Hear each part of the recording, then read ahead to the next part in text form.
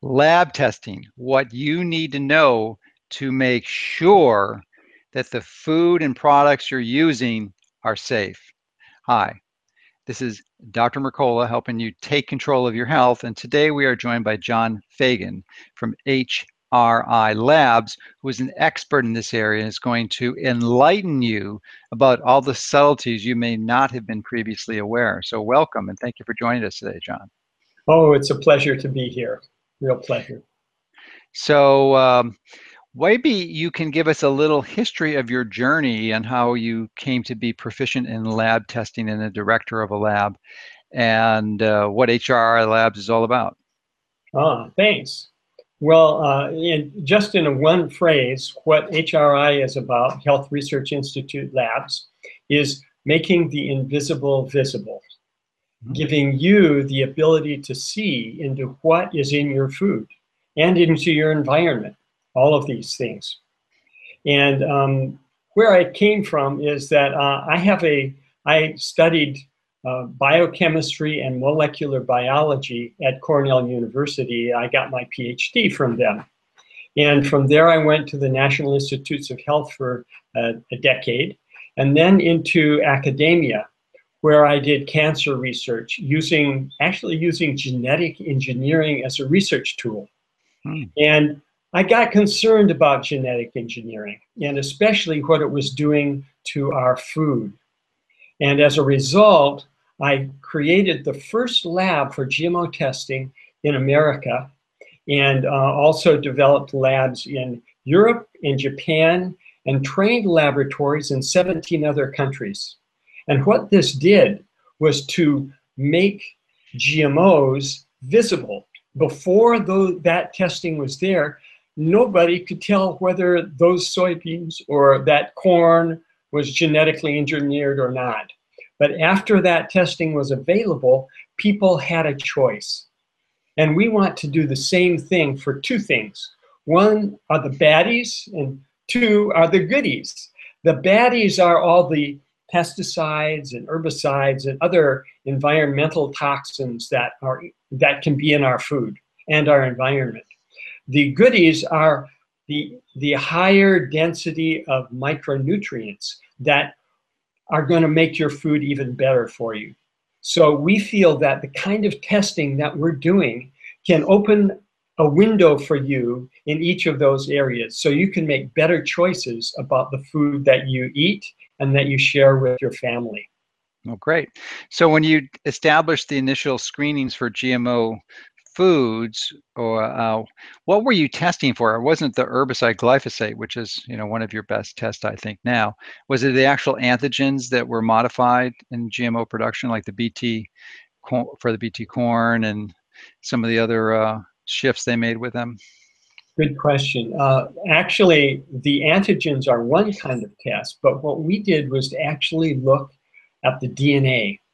DNA is very stable, more stable than proteins. So you can find the genetically engineered DNA even in highly processed foods. So that's what we went for, and it's more sensitive and more rigorous that way. And what type of screening or analysis do you do to check for the DNA? Is it a PCR test where you amplify it, or is it chromatography? Yeah, so we use, and it can still, this is in use, is the polymerase chain reaction, which is a method that can detect, even because it amplifies the signal by cyclic amplification, it can detect one or two molecules if they're present. So we could, for instance, detect a single genetically engineered corn kernel in a bag that contained 10,000 or more such corn kernels. Very sensitive. So you have a chromatograph too, and maybe you can discuss that because this seems to be one of the central pieces of equipment you have at your lab that really allows you to test for a wide variety of things, and maybe explain, the reason why a lot of labs don't have this because of the cost and the complexity, and really getting certified through the analytical labs to do the testing legally. Yeah. this is what we have come up, we've developed now, is it's called liquid chromatography linked to a mass spectrometer.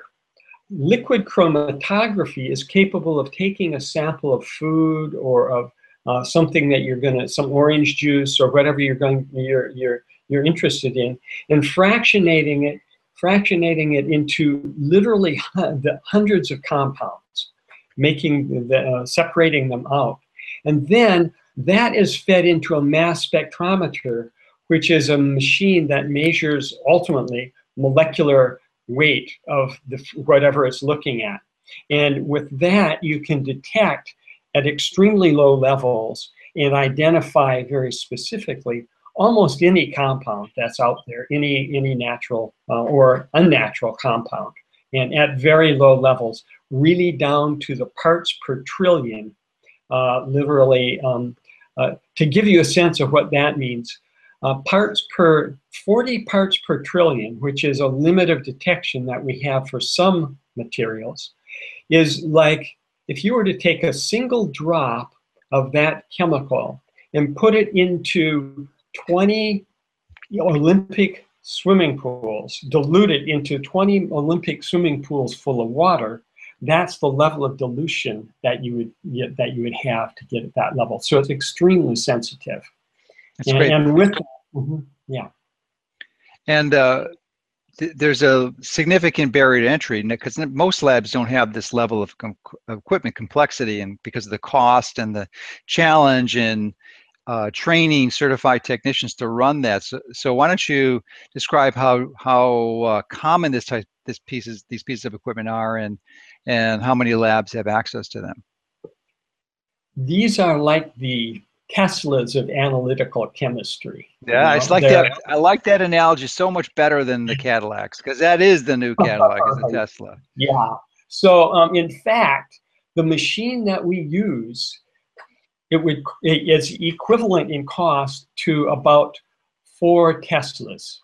Mm-hmm. That's the one we use for measuring glyphosate. So it's really expensive.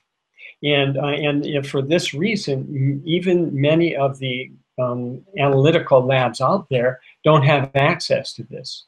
And also, because it is very specialized equipment, you need a PhD you need somebody with a PhD in analytical chemistry, or somebody with many, many years of experience to do this kind of testing.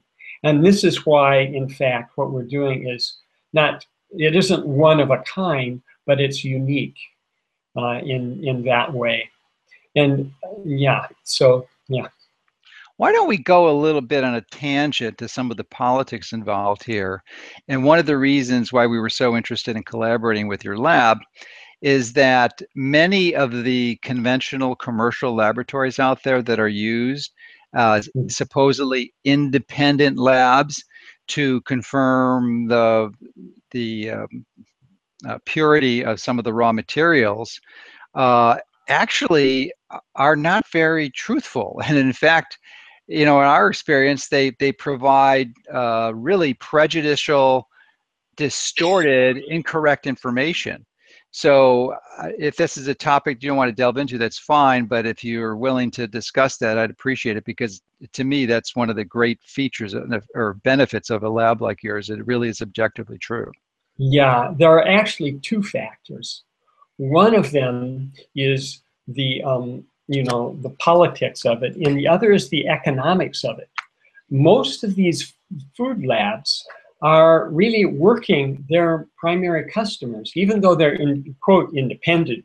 Their primary customers are the big food companies. Mm-hmm. They don't want to embarrass them. They don't want to bring anything to the surface on that level. So they tend to give very superficial numbers.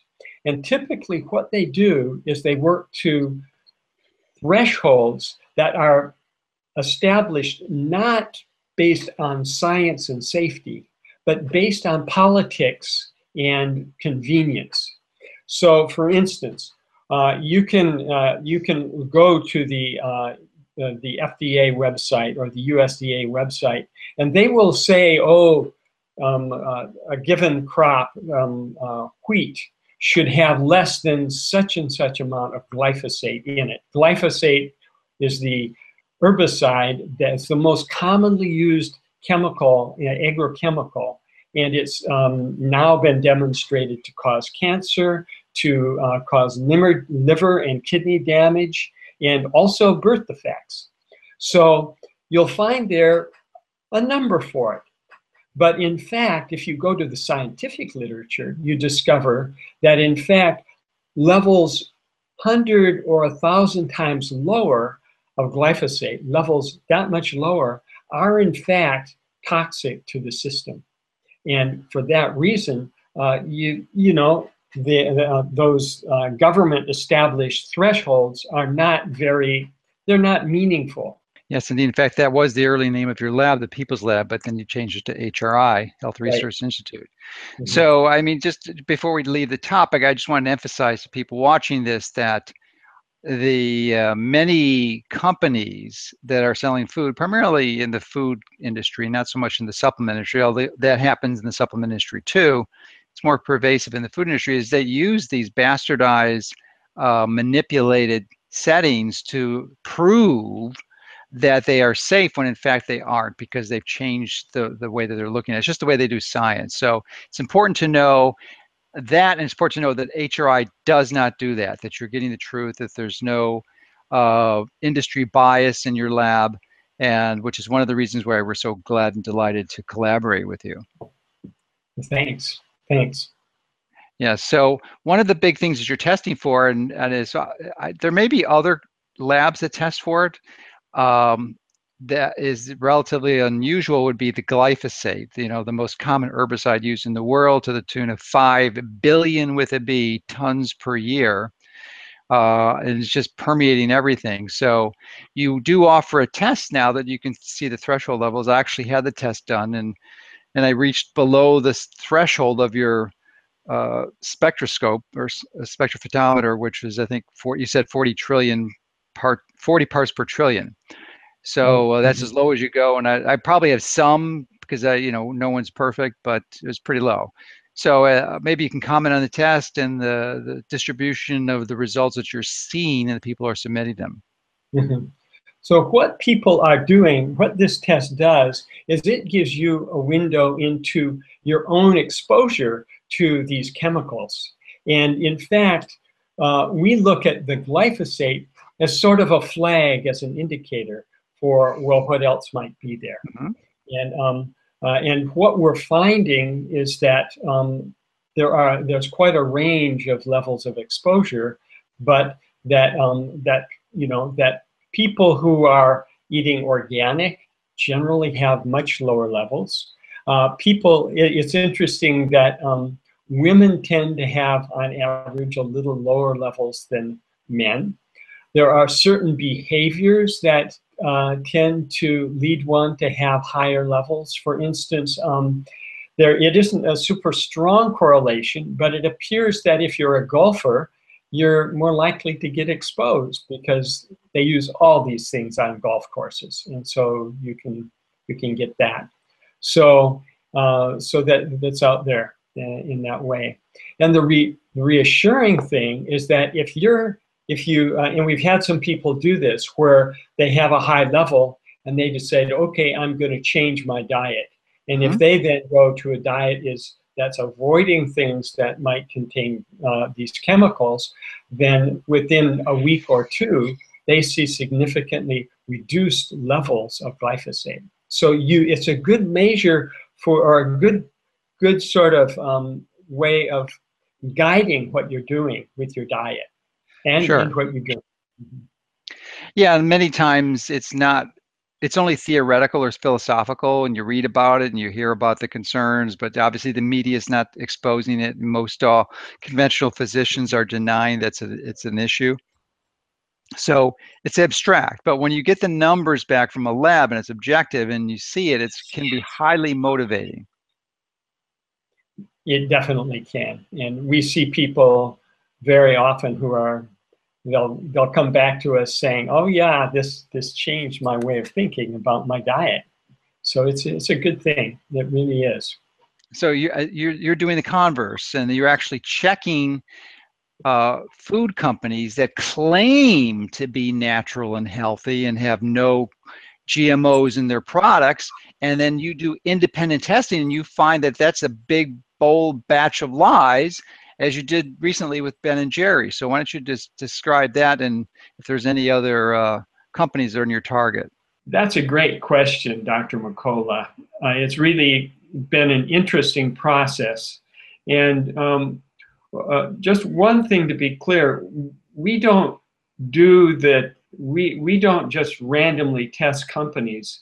It's when an organization like Organic Consumers Association has questions about company. They've done some research and they have questions.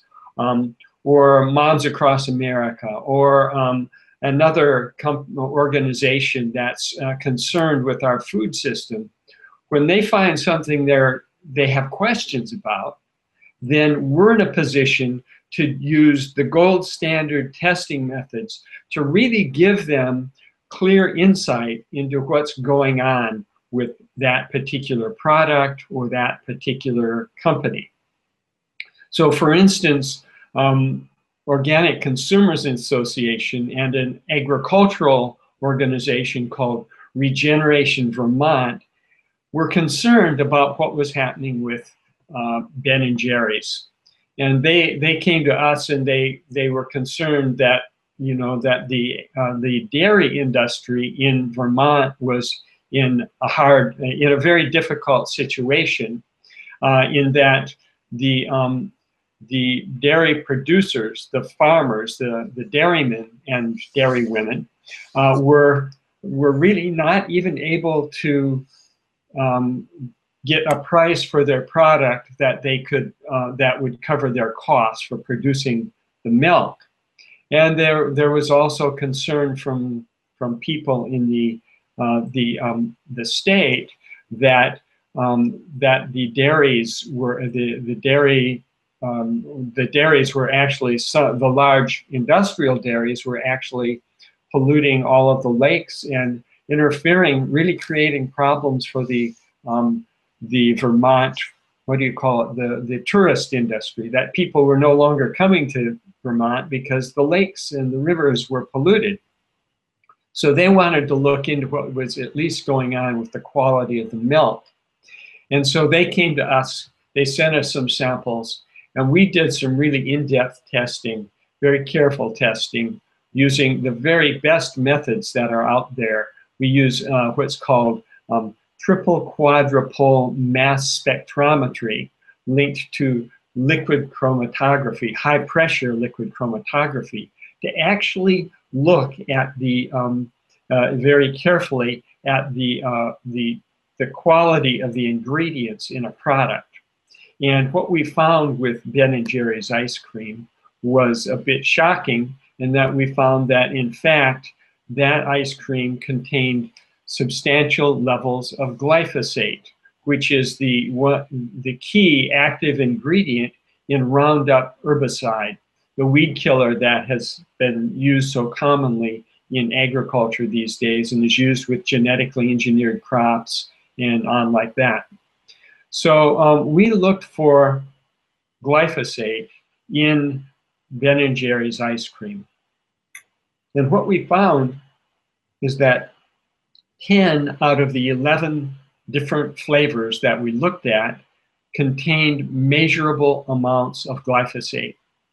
And at least one of them contained levels that, according to most recent research, raised questions about safety. In particular, it had been found that glyphosate at quite low levels, at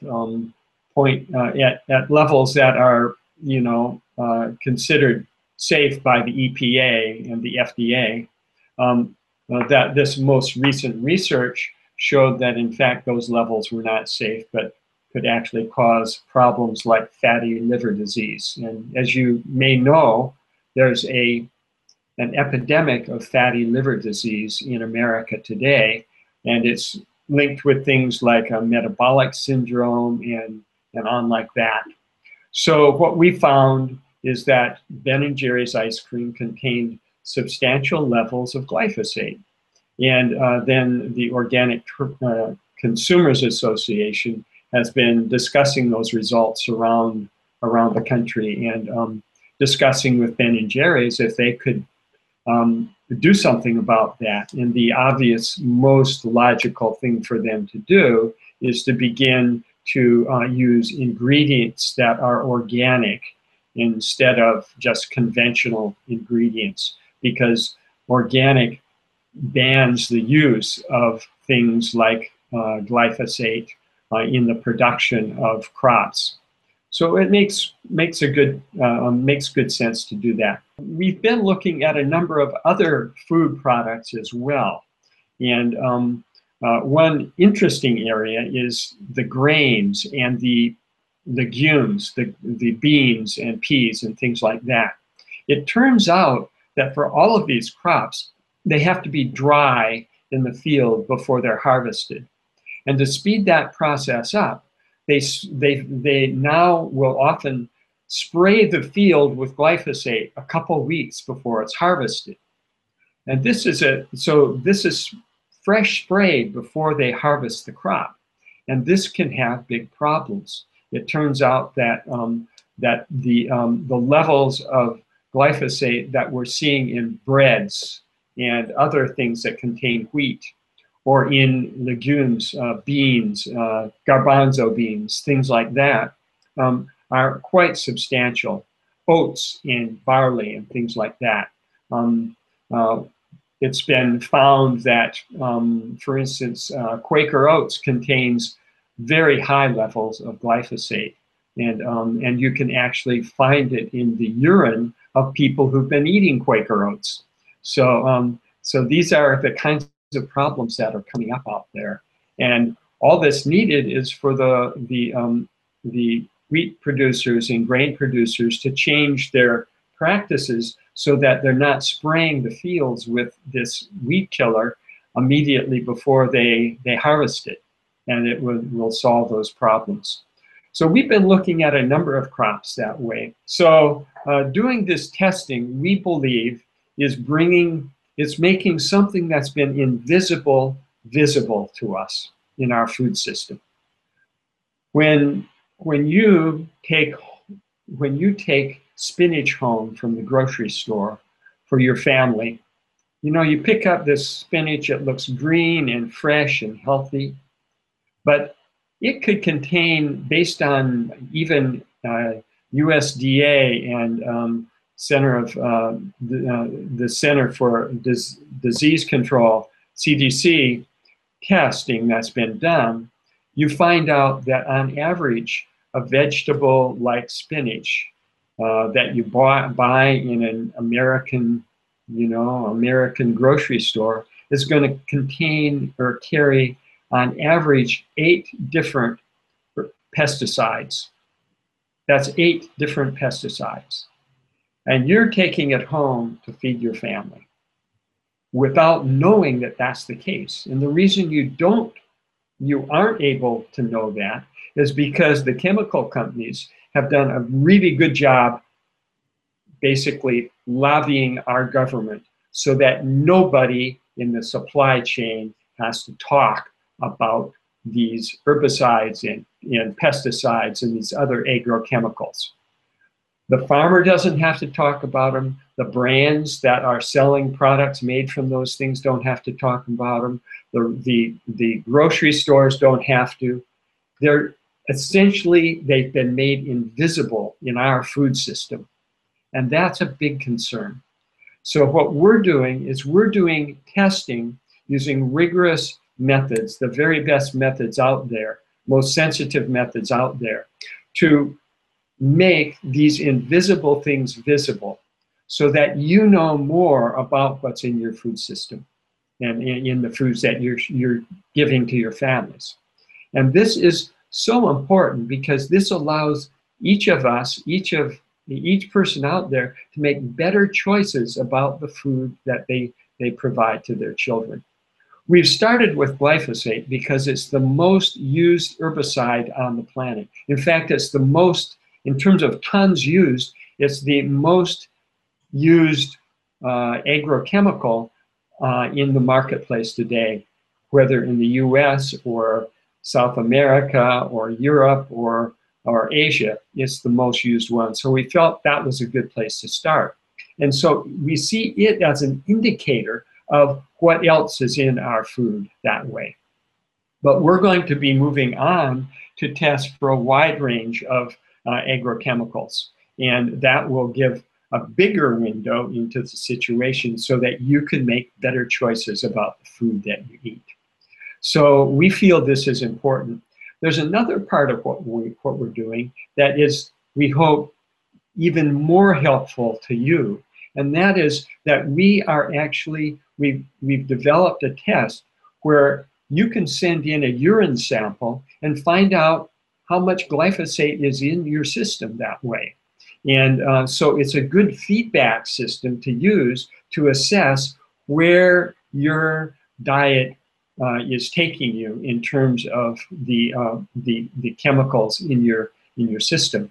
And we've been doing this now. We've looked at more than 1,200 different people have sent in samples. And this is really, it's really interesting. This is being done as a research project, so that each person that participates in this is really a volunteer in this research project.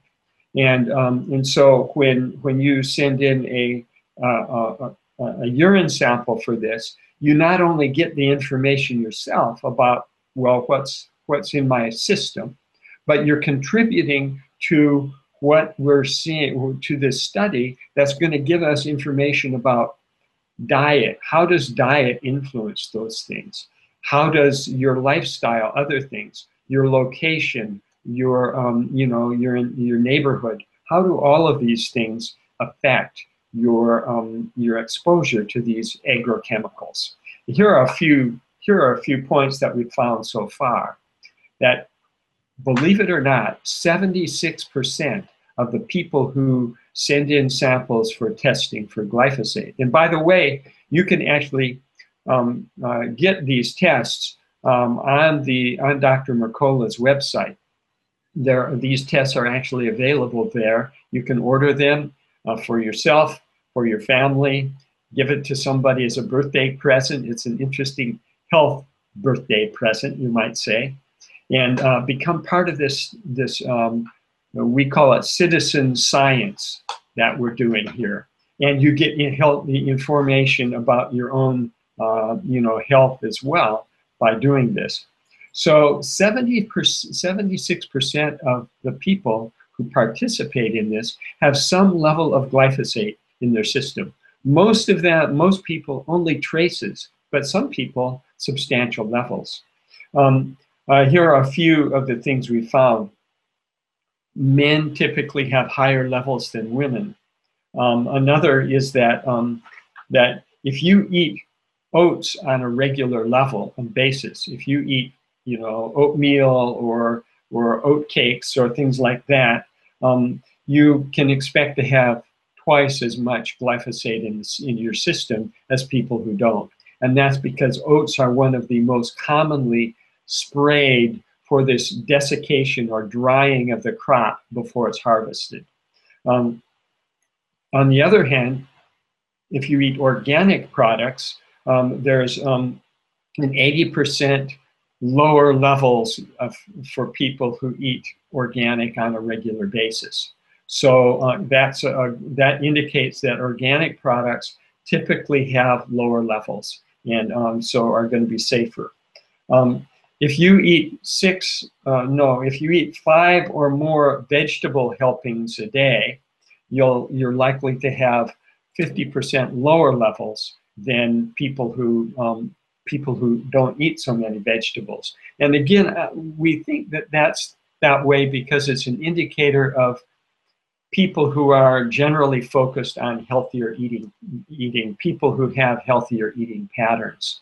And with those healthy eating patterns comes less reliance on things that might have higher glyphosate levels. Other things, so far we haven't seen any connection with rural versus city dwellers, or with seasonal versus, are there seasonal changes. And this indicates that most of the glyphosate is coming into our diet through the food we eat and not through the environment around us. Though we have seen some interesting things. For instance, in the Midwest at least, we're seeing that rainwater has quite substantial levels of glyphosate. And this is because during the growing season, much of the glyphosate is sprayed aerially. You'll have these crop dusters that come across the fields and spray, and there's always a lot that gets picked up in the wind and carried away, and then the rain will carry it down to the ground. So rainwater, although you might think of that as being a healthy source of water, is a little risky that way. We've also been collaborating with a research group at the University of California in San Diego, and they had access to urine samples from one of these epidemiological studies where they study the same population of people over 15 or 20 years. And so we had urine samples from people that went all the way back into the 70s up until the present. And we asked the question, what happens with glyphosate levels compared to the use of glyphosate in the marketplace for agricultural uses? And what we found was that there was a very close correlation. And so it's sort of like this hockey stick that for many years it's low, but as soon as glyphosate comes in, it begins to come up. And then suddenly with the genetically engineered crops, boom, it begins to take off in a big way. So there's that. That study is actually going to be published in the Journal of the American Medical Association. It'll be coming out in October of this year. So keep your eyes peeled for that. It will be coming out in the near future. And very interesting because it shows that there's a clear correlation between the use of this in agriculture and the level of exposure of the population. So these are a few of the things we found to date. And we find this pretty interesting results. And we feel that this is useful mostly because, as I said before, it makes what's invisible visible and allows us to give you better information about what is safe to eat and what isn't, and how to guide your diet so that you're going to reduce the risk of exposure to this chemical as well as other things. And remember, these chemicals, there's growing evidence that low levels of these things interact with each other, so that you have a little glyphosate here and maybe some atrazine is from another place, and those together might have some nasty impact in that way. Or chlorpyrifos or something else like that might interact. I can't say that that's the case for, but I'm just sort of giving it as an example. Glyphosate and some other pesticide might interact and cause problems that neither one of them would cause if you had doses of just individuals. So that's where we are with things today, and we're working really in a focused way to look at other aspects of our food system, and looking not just for the pesticides and the negative things, but we want to look and understand what are the connections between the way that food is produced by the farmers and its nutritional value. And what the hints are that we're seeing is that healthy soil makes healthy food, makes healthy people. And we're going to be going into that using these very sophisticated high pressure liquid chromatography linked to mass spectrometry to look at all of the nutrients at once. With these machines, we can look at, from a single sample of broccoli, we can look at 500 to 1,000 different metabolites, different nutrients that would be present, and in one swoop, give a sense of what all of those are. And well, how does regeneratively produced broccoli compare with broccoli that's produced using chemicals? Or how does a CAFO chicken, a chicken that's produced in a confined animal feeding unit or operation, how does it compare in nutritional value to a chicken that's been produced in a regenerative pasture-based production system? We don't have the answers to that yet, but I'll bet you that we're going to find big differences in the nutrition. The protein value may be the same, and the fats and the carbohydrates that are present, but the micronutrients, we're going to see big differences. And it's those micronutrients that make the difference in terms of the health of your physiology and the strength of the bones that you have, and the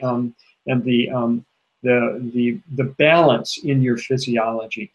So we hope that we're going to be able to bring some really powerful new information to you in this way.